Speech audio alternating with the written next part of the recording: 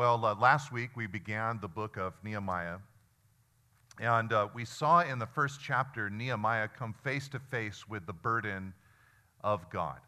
God had looked out upon the people of Israel and their city, the holy city, a city that was meant to radiate with God's glory and God's goodness, a city that was meant to reverberate with the glory of God and broadcast God's grace to the nations around them. That city, for over 150 years now, had lied in ruins. And God knew about it, but he shared that information with Nehemiah, who was 1,000 miles away, serving as the cupbearer to the most powerful king in the world at that time, a man named Artaxerxes in Persia.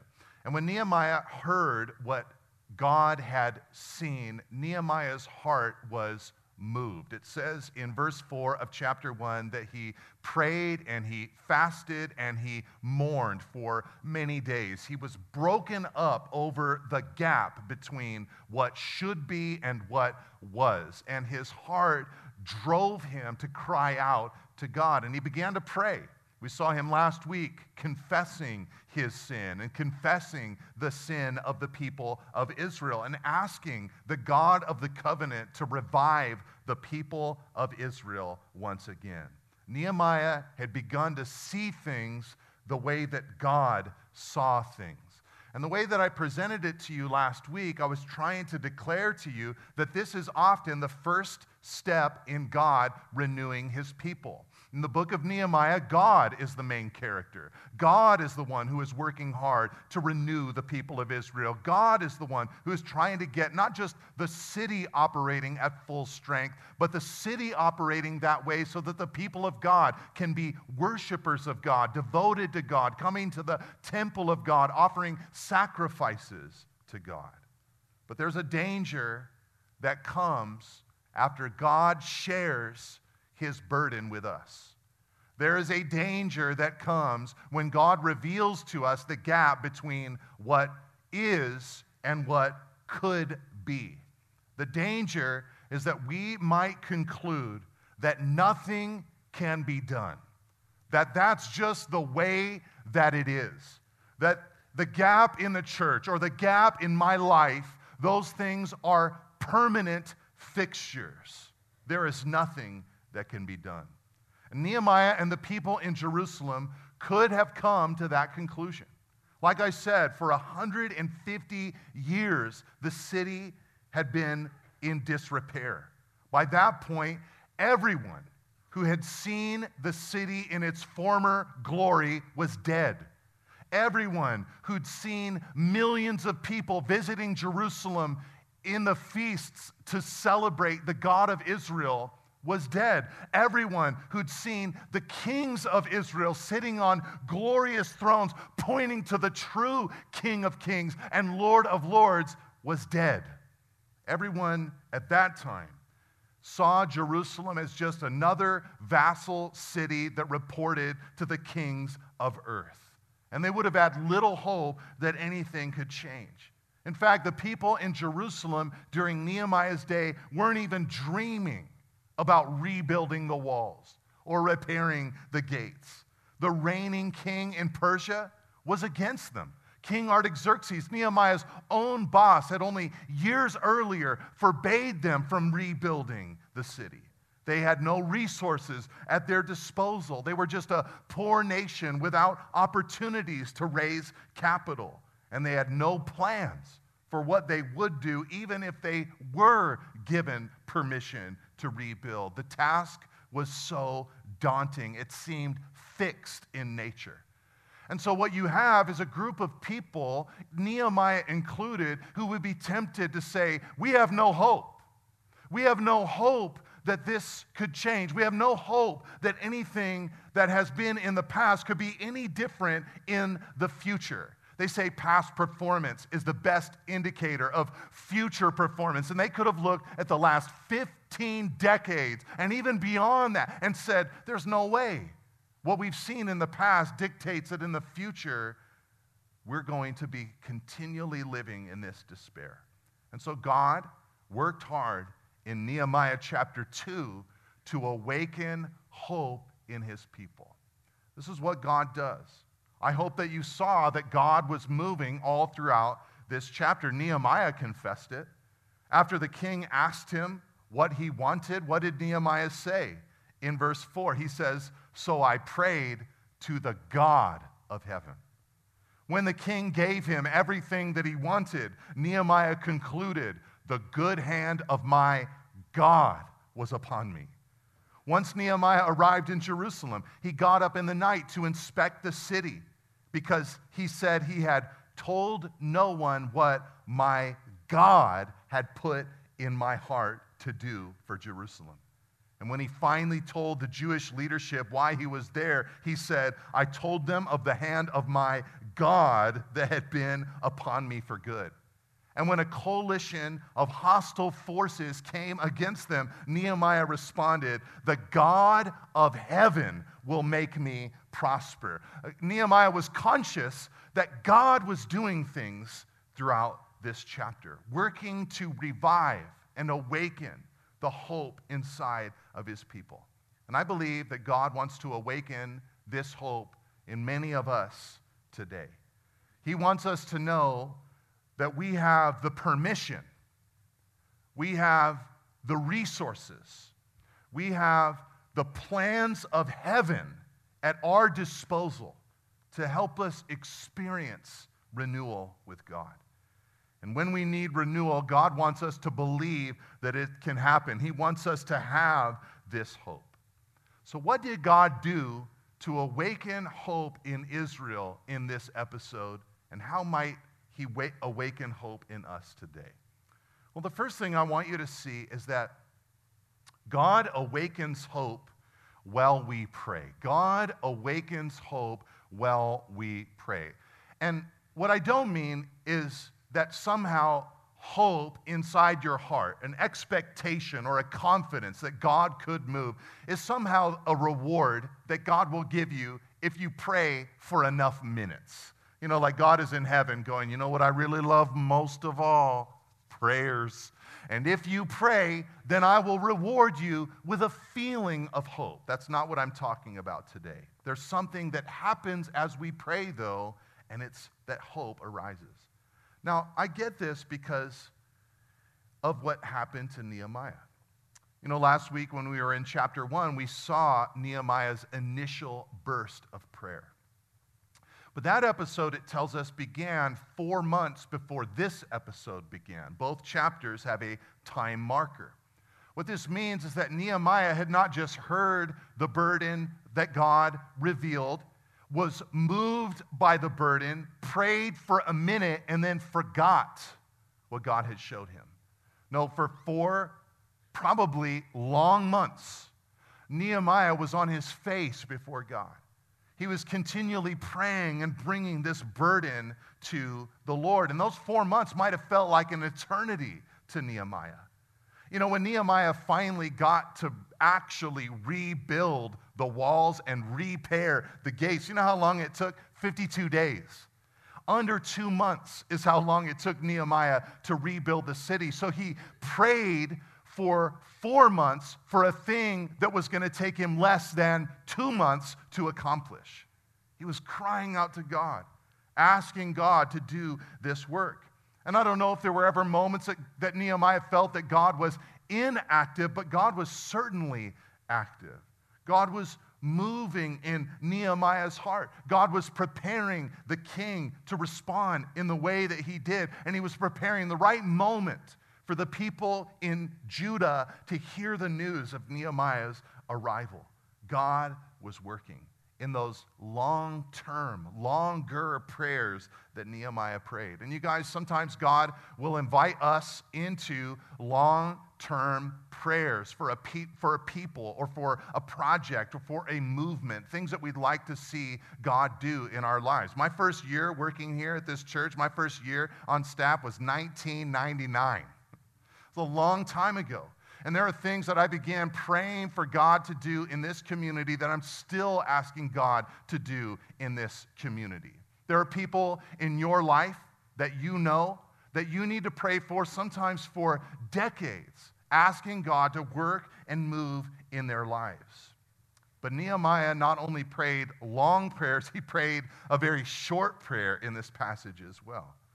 It says in verse 2 that Nehemiah was serving one day in the courts of the king, and he had sadness of heart.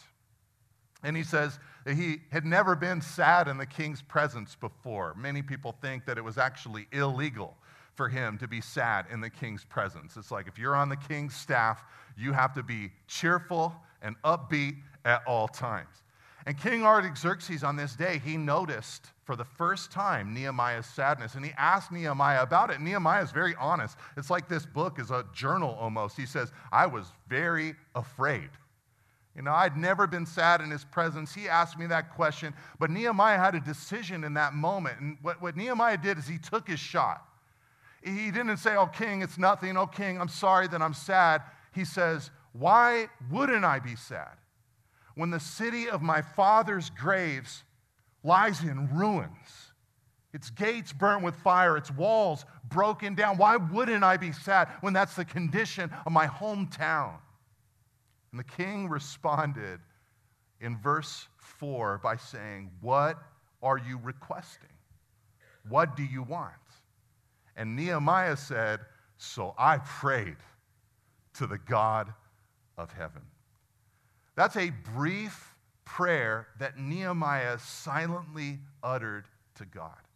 He wasn't saying to Artaxerxes, hey, I need a minute to pray about this. Can I have a few days? Can I even just have a few hours? Can I get some counsel as we put our list together? No, it's a momentary thing. Artaxerxes doesn't even know about it. Nehemiah is just talking to God as he's talking to this king. You see, Nehemiah's long-term prayers were foundational, but sometimes a short prayer is more helpful in the moment. Imagine you've been praying for someone for decades or for many years. They're caught up in a life or in a mindset that is blocking God's love and grace from having access to their hearts. And then one day they call you. They're distraught, or something has gotten into their minds. A tragedy has struck them, and they're ready to begin talking about the things of God. They're ready to begin talking to you about Jesus. Now, you've been praying for them, so you know exactly what you want to have happen ultimately in their lives, but you're likely in that moment going to pray again, quietly, silently, quickly to God. God, please give me wisdom right now. Show me what to say to this person. Give me power and forcefulness. Give me the scriptures that I need. Father, help me in this moment.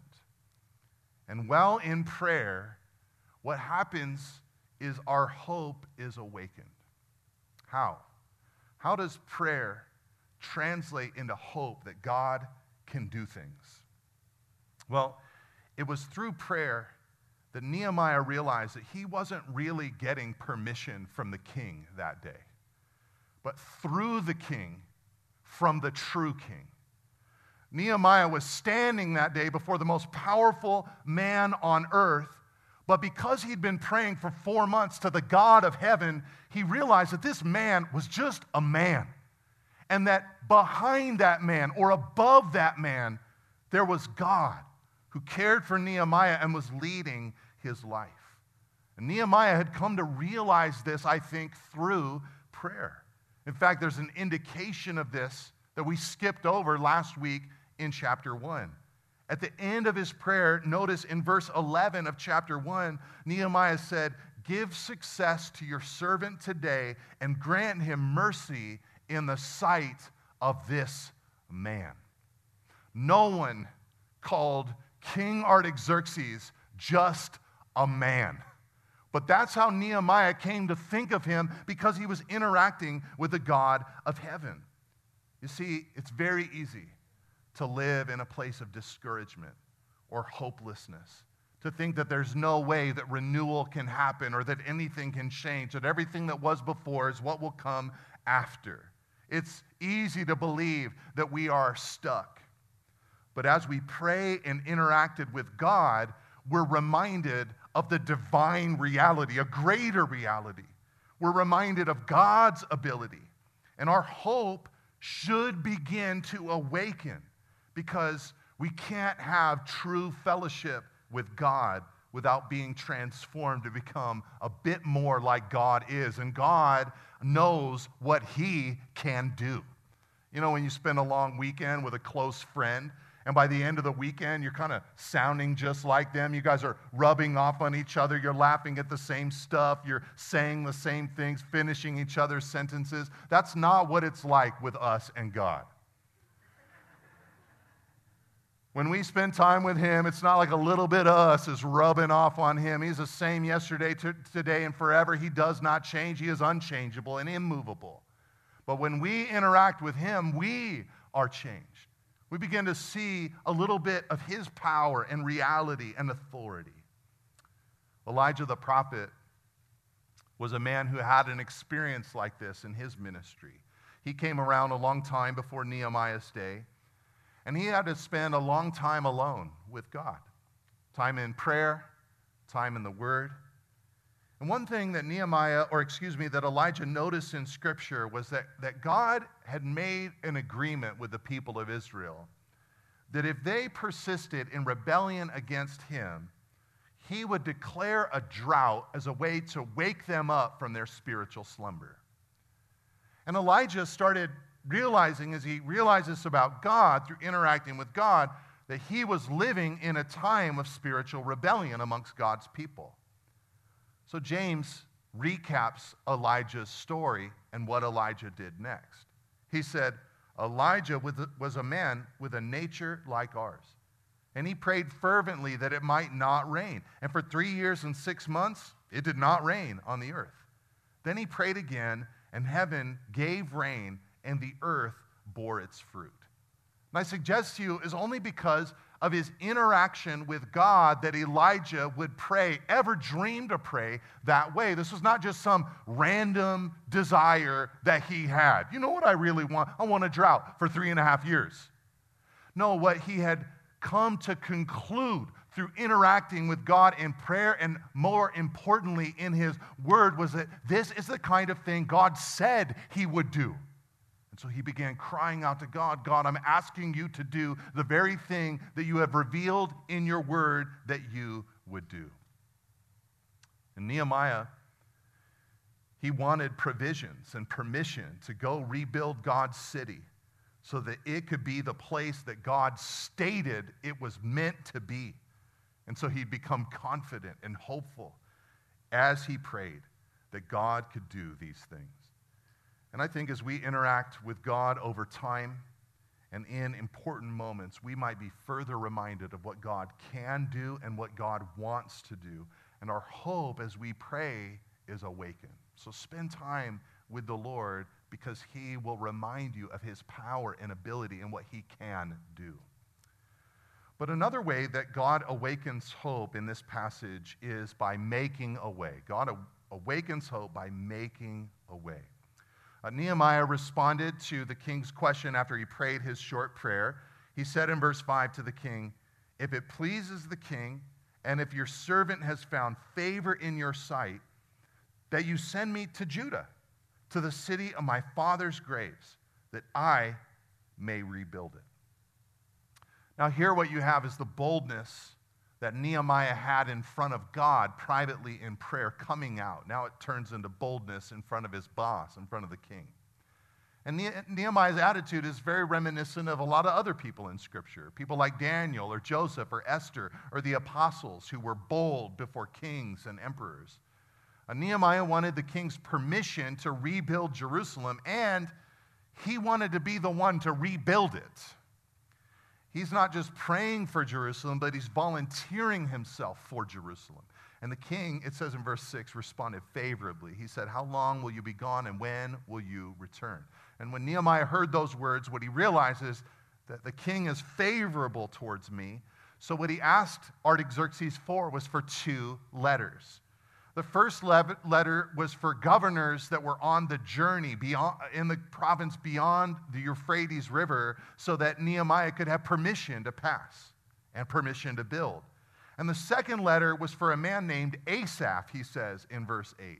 Asaph was in charge of the king's lumberyard. And he would be the one that Nehemiah needed to get supplies from. And so he says, give me a letter to Asaph saying that I get to have all the timber that I need for the project. And the king granted Nehemiah, it says in verse 8, what he asked, for the good hand of his God was upon him. This was super abundant favor and provision. This was a miracle. Nehemiah got everything that he asked for, and he asked for a lot. He didn't set the bar low. He set the bar high. It was a huge request. They say, go big or go home, and that's what Nehemiah was doing. He wanted permission, he wanted provision, he wanted protection, and he got all three. The same king, this is the same king that had shut down the rebuilding project a few years earlier, was now commissioning Nehemiah to go do the rebuilding.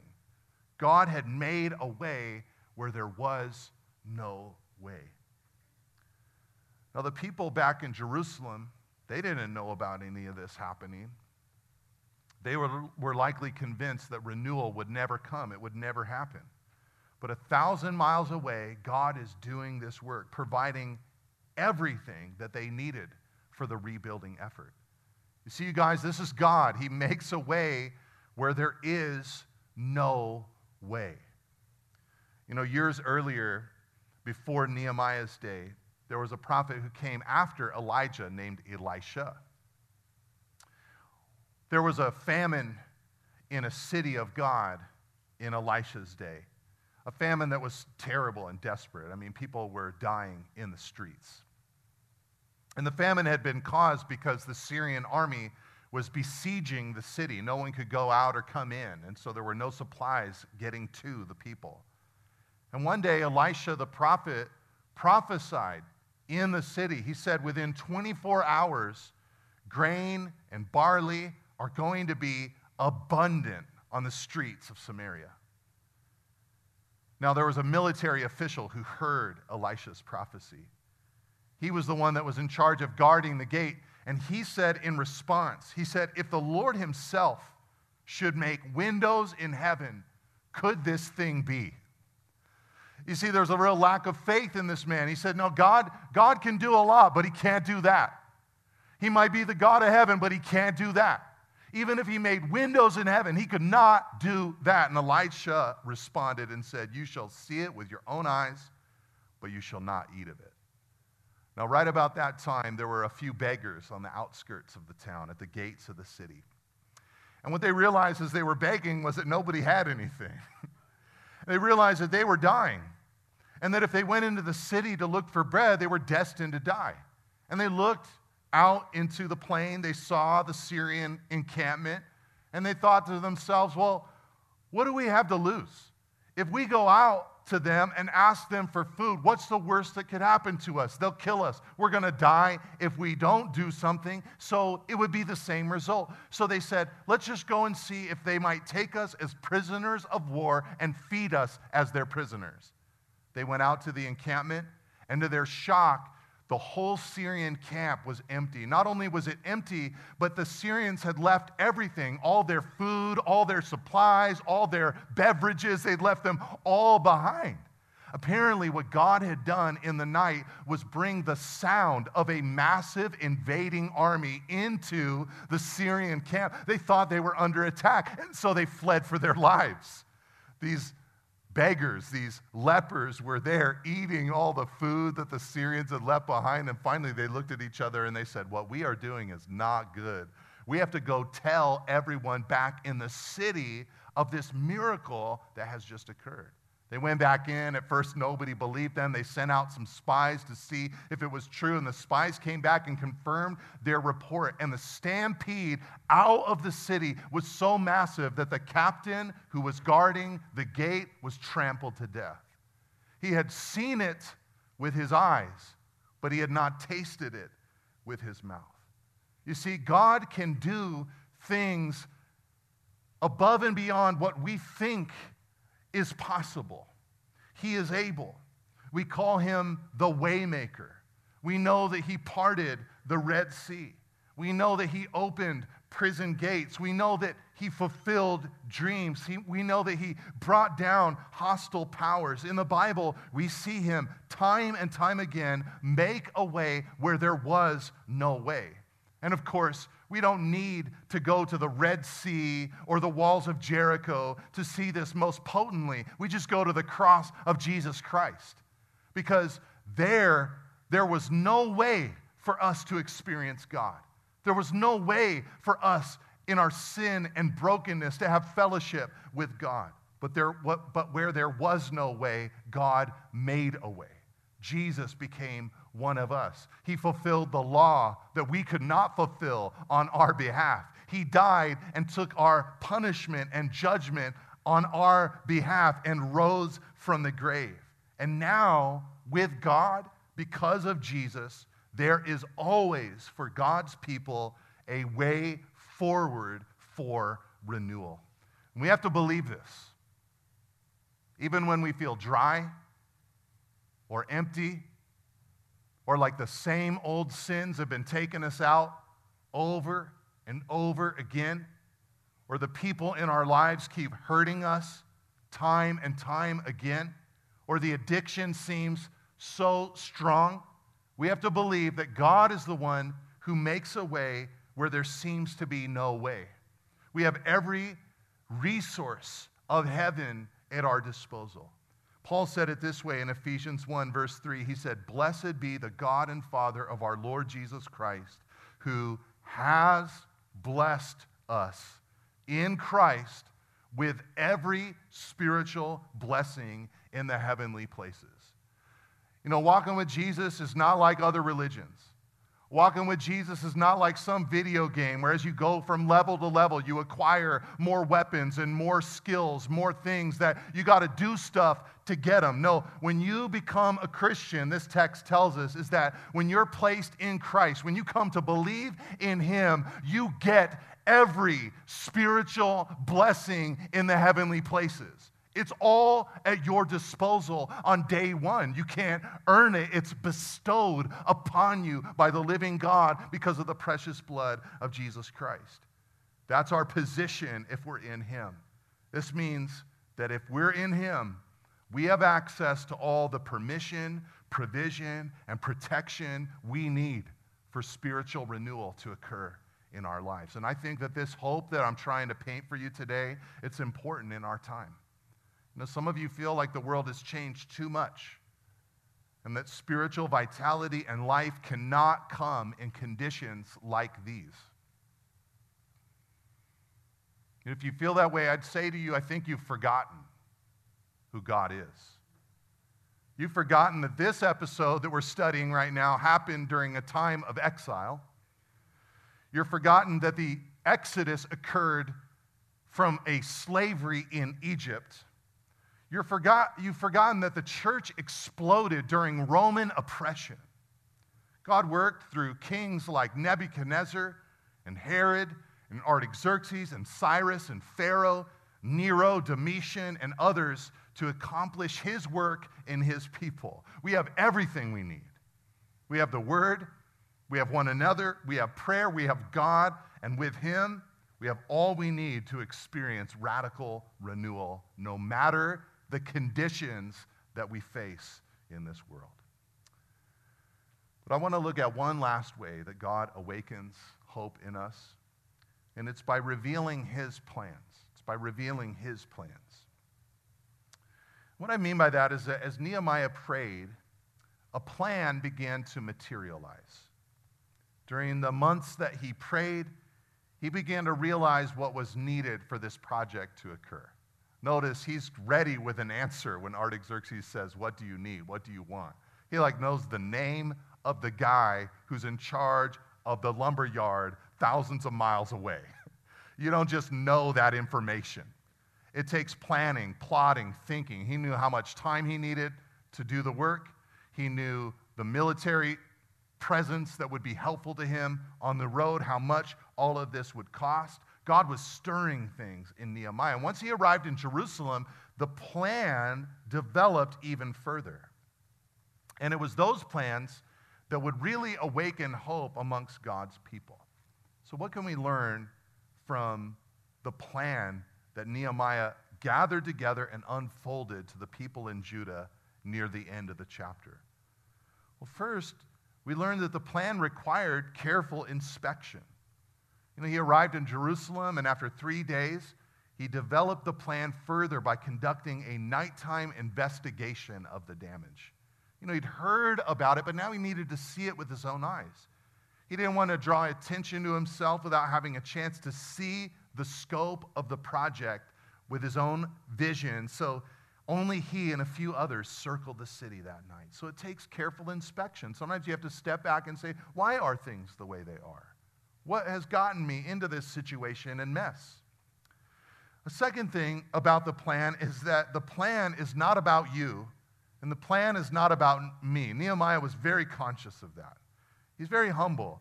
He didn't make a big deal about the approximately 5-month journey that he had to go through to get from the palace in Susa to the city of Jerusalem.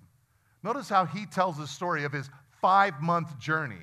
He says, I talked to the king, then, verse 11, so I went to Jerusalem and was there 3 days. He's recounting 5 months of rigorous travel with that little line. So I went to Jerusalem. That tells me that Nehemiah didn't think it was all about him. He thought the plan and what was about God, what God is doing. This is God's story.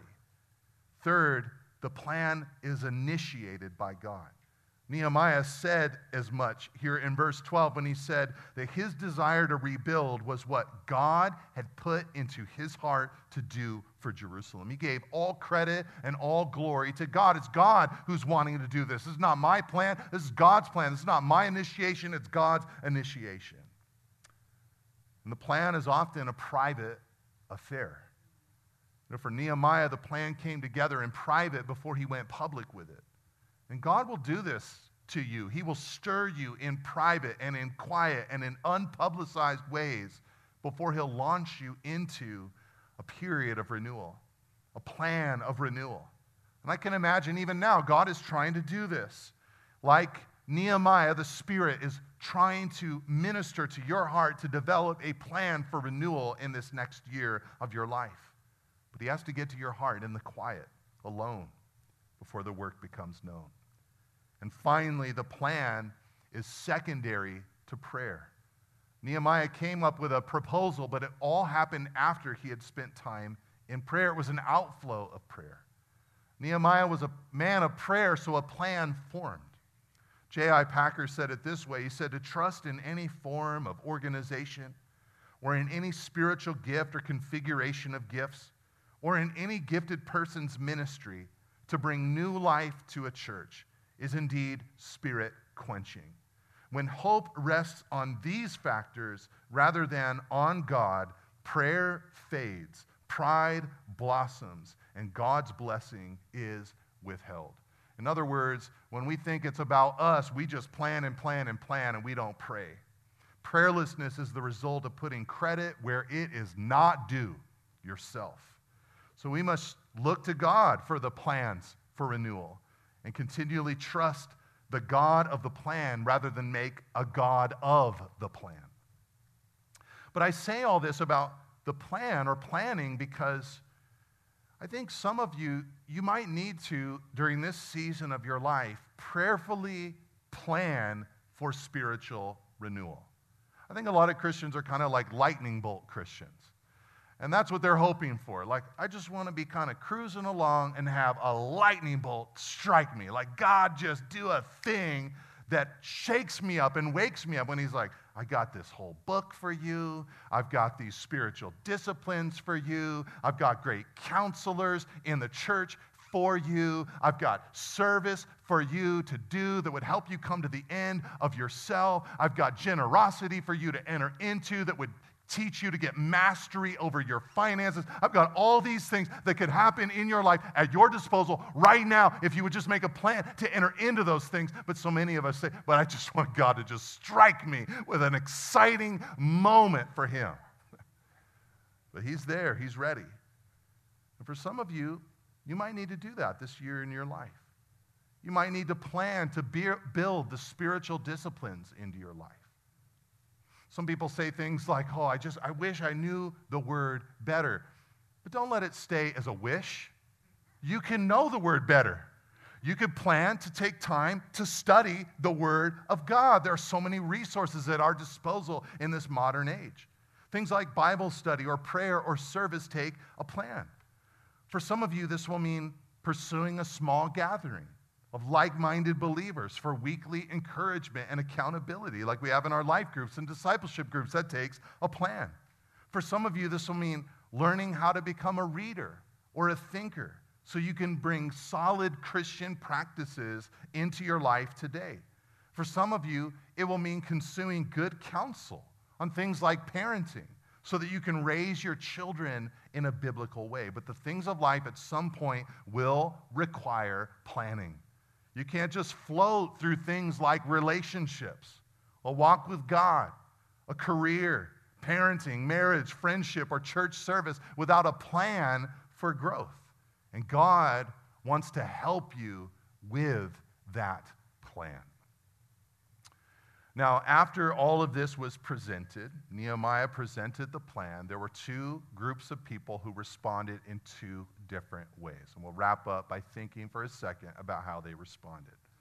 First of all, it says in verse 16 to 18 that Nehemiah gathered together with the Jews, the priests, the nobles, and the officials, and the rest who were to do the work. It's kind of a good idea. You guys are going to be working on this for the next 52 days. I should probably let you in on it. He said to them, you see the trouble we're in, how Jerusalem lies in ruins with its gates burned. Come, let us build the wall of Jerusalem, that we may no longer suffer derision. And I told them of the hand of my God that had been upon me for good, and also of the words that the king had spoken to me. And they said in response, let us rise up and build. So they strengthened their hands for the good work. What this means is that in a moment, in a flash, these people who had learned to coexist with broken walls and burnt gates, they were stirred up into action. God had awakened their hope. They're like, this could actually happen. Jerusalem doesn't have to be like that. Nehemiah has given us this plan. God has provided this can occur. And they were ready, so they strengthened themselves to work. But there was another group. When Nehemiah first arrived into town, two governing officials, one of them named Sanballat and one of them named Tobiah from the surrounding region, they heard that Nehemiah was there checking in on Jerusalem, and they were, it says in verse 10, greatly displeased that someone had come to seek the welfare of the people of Israel. And at the end of the chapter, they joined forces with a guy in the south named Geshem, so they've got Jerusalem surrounded. A coalition of forces that are all against this rebuilding project. But just as God was, I think, in the enthusiastic response of the Jewish people, I think God was also in the negative response of these enemies of Israel. These guys had said nothing for years, decades, about Israel's condition. They were happy about the broken walls and the burnt gates. But now that God's kids are acting like God's kids, the insults begin to fly. And Nehemiah is forceful in his response. He just tells them the God of heaven will make us prosper, and we, his servants, will arise and build, but you have no portion or right or claim in Jerusalem. What Nehemiah wanted everyone to know was that he was not leaning on the king's authority, but on the God of heaven's authority. Notice he doesn't play the Artaxerxes card. Like Artaxerxes said, I could do this. No, he plays the God card. He says, the God of heaven sent me to do this, and you have nothing to do with it. This would set the tone for further confrontations with these same men. Now, it's really encouraging when people get their hopes all stirred up and they're excited about it. But it can be discouraging when someone hears a message like I've just delivered and says, man, I still don't think God's going to do it. I still am against that. I don't really think that that's possible. It can be discouraging, but the reality is sometimes those voices are from God as well. Those voices might come from the outside, they might come from inside the church, or they might even come from within our own hearts. But there will always be opposition to renewal. And Nehemiah gives us a template for how to respond to that opposition. Don't engage and just move on. God is with you. Just keep moving towards his plans for your life. I want to close by just saying this. On this side of the cross, you guys, we have the greatest reason to have a hope that is alive. We've got something better than Nehemiah. We got Jesus. From eternity past, the second person of the triune God was interceding for us, dreaming of the day that he would come and rescue us. From the very beginning, he was burdened for us and volunteered himself to rescue us. And with the commission of the Father and the resources of eternity, greater than any king on earth could offer, Jesus came to make the way for us to be renewed before God. And he's got plans and purposes for each one of our lives, ways to shape us and mold us into his image. And the question is, how will you respond? With hope or with hostility? And I pray that you would respond with hope.